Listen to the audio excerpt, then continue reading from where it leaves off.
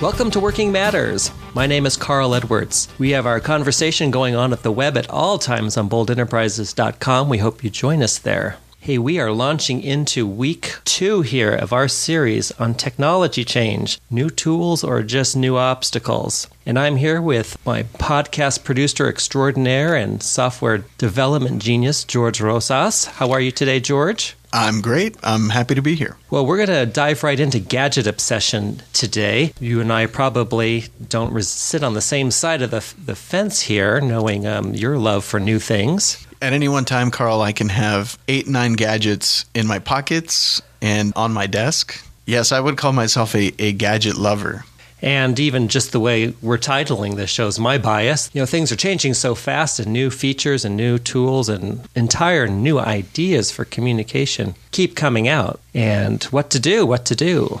I think it would be helpful for our listeners initially to hear what advantage and what benefit, besides the pure adrenaline rush, that you get out of being an early adopter, being there early on, even while things are imperfect. Yeah, there are certain gadgets that, for me, will offer some new way to do something that I find just so interesting. It's hard to resist. For example, a cell phone that has a new feature that hadn't been around before, or, is the camera better inside this new cell phone? Will it replace me having to take a real camera to a party? These kinds of things are constantly bombarding us in advertisements, whether it's on television or on the internet. And I do fall prey to some of those, Carl. Well, I'm kind of at the opposite end. I think looking at this investment in the new gadget, and I'm thinking, I want that so badly, but I don't really know if I would use any of those new features. And then I end up talking myself right out of it until I wait till those new features are established in the communication culture, and then I jump on board at that point. Yeah, I think that is who I aspire to be.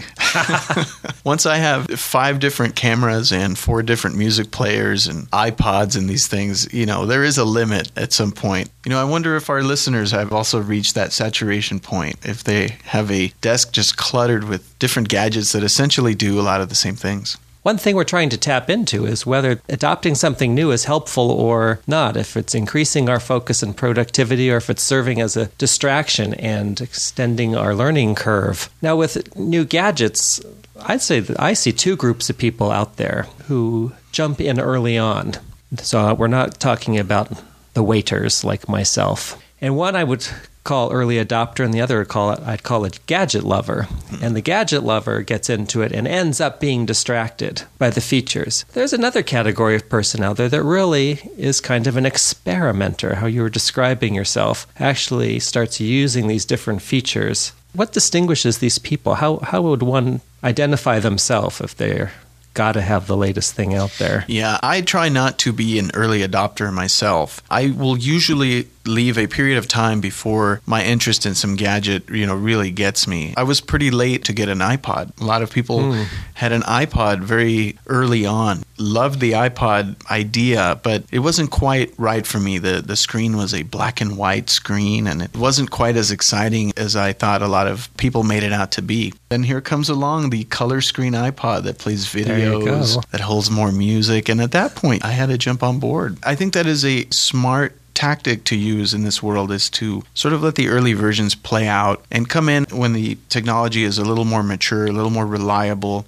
and you're less likely to get burned. Plus, usually it costs less down the line. So that's interesting, because you're pointing to our second category there, kind of finding where you fall on the jumping in and dealing with the risks of early adoption versus the reliability of a more mature product, but maybe being a little behind the curve of other people who are in there. And I'm dealing with that just in communicating with our listeners on the web and in the podcast. And so much is changing on the web with blogging technology and social networks and which one's going to be established. And I usually tend to wait and see what's going to be mainstream, but it's hard to wait because my competitors are out there with entire social networks developed, and I'm still putting profiles up on Facebook. When your business is dedicated to reaching people via technology, you really don't have time to wait it out. And sometimes you have to experiment a little more than you might want to. If we looked at the internet 5-6 years ago and compared it to what it is today, it's very different.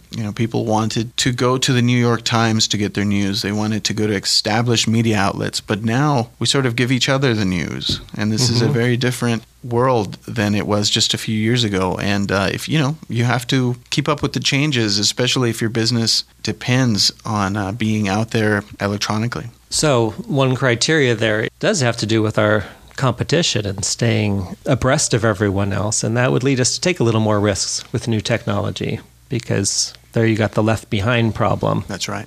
And the other side of the risk is all the bugs and unreliability of the new development, and whether someone's going to be able to tap into your private information and spread it wildly.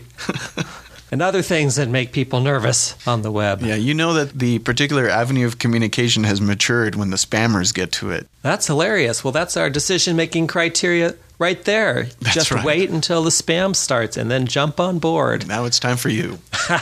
Oh, that's great. Well, we've got different kinds of people out there. And when I'm helping people in their business, we look at individual styles and the type of person who, back to what I was saying about being distracted before, who has a role that needs to be highly focused. New toys don't always serve them well, do they? No, sometimes the allure of the technology is greater than the benefits of adopting it. I just helped a friend of mine where his company wanted to jump to an all-digital phone system at their company. They didn't want what they call the POTS, the plain old telephone system, because this is the high-tech way to do these things. But then they found out that their internet connection that they lease every month does not give them the bandwidth to have a digital telephone system. So they spent all this money on digital phones that now they can't use, and so they have to go back to the plain reliable system they had before. And they could go back. They hadn't cut those wires yet. I assume they had parallel phone systems for a while, but this is an example of when a technology that seems sexy and alluring sometimes presents problems that we're not expecting. We have to take into account the big picture when we're adopting something that even may seem simple on the surface. And so the clue there, I really think, is the subject is not technology. When looking at a new gadget, the subject's always yourself and your work and what you're trying to accomplish, and staying super focused on that. And then when you start looking around for what tools are going to help you communicate better, enjoy it more, get things done quicker, keep track of larger amounts of data, when you're looking for tools to help you, the obsession with the tool, being the latest and the greatest or the fastest and the best, is no longer your decision-making criteria. It's really what will work for you and what will get your business what it needs. Well, this is good. What we really want, and we're going to wrap this up on Gadget Obsession, is for those who are early adopters to feel free to enjoy that. And there's life and creativity and exploring new worlds for a certain category of people out there when a new technology comes out. And the rest of us need you to do that exploring because it transforms how we work, as George said. But for those for whom it's really a distraction, we are probably better off waiting and not filling our time with the risks and the foibles until we get to where things are more established and reliable. Is that a fair summary? Absolutely. That's the way that we want to look at this technology is, does it apply to you? Does this new way of doing things help you? Or does it really take your time away from doing the things that are more important? I'm going to follow this new way of looking at things, Carl. I'm going to stop buying iPods. I have way too many.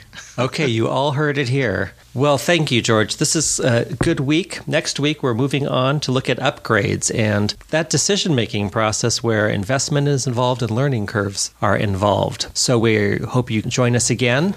Join us during the week, interacting with me on my blog on this topic at boldenterprises.com. Have a great week.